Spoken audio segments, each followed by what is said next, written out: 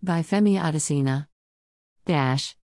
President Muhammadu Buhari will Sunday depart Abuja for Seoul, South Korea to participate in the First World Bio Summit, 2022. Jointly organized by the Government of the Republic of Korea and the World Health Organization, WHO, the two-day summit, October 25 to 26, has the theme, The Future of Vaccine and Biohealth. Nigeria was invited to the summit based on her selection with 5 other African countries by WHO and the European Union, EU, during the last EU-African summit in Brussels, Belgium in February this year for mRNA technology transfer and global training hub for biomanufacturing of vaccines on the African continent.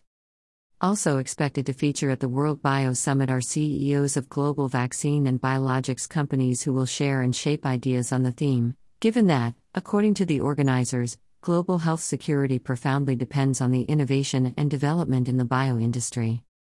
The partnership between the Republic of Korea and WHO is therefore to underscore not only the above historic truth, but also the need to launch international stage efforts on the nature of creativity and innovation required to contain any future health pandemic.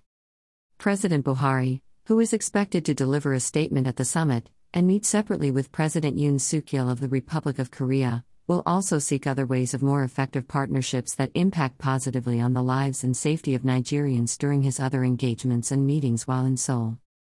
Accompanying the Nigerian leader are Governors Aminu Bello Masari and Abubakar Sani Bello of Katsina and Niger States, Jeffrey Anyalma, Osagie Ehanire, and Adeniyi Adebayo, Ministers of Foreign Affairs, Health, Industry, Trade and Investment respectively, and Timmy Persilva, Minister of State, Petroleum Resources.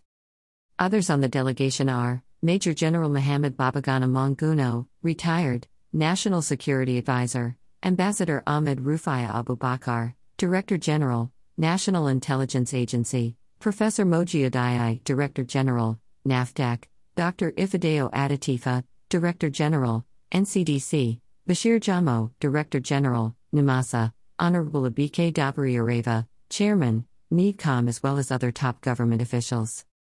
President Buhari is expected back home after the summit.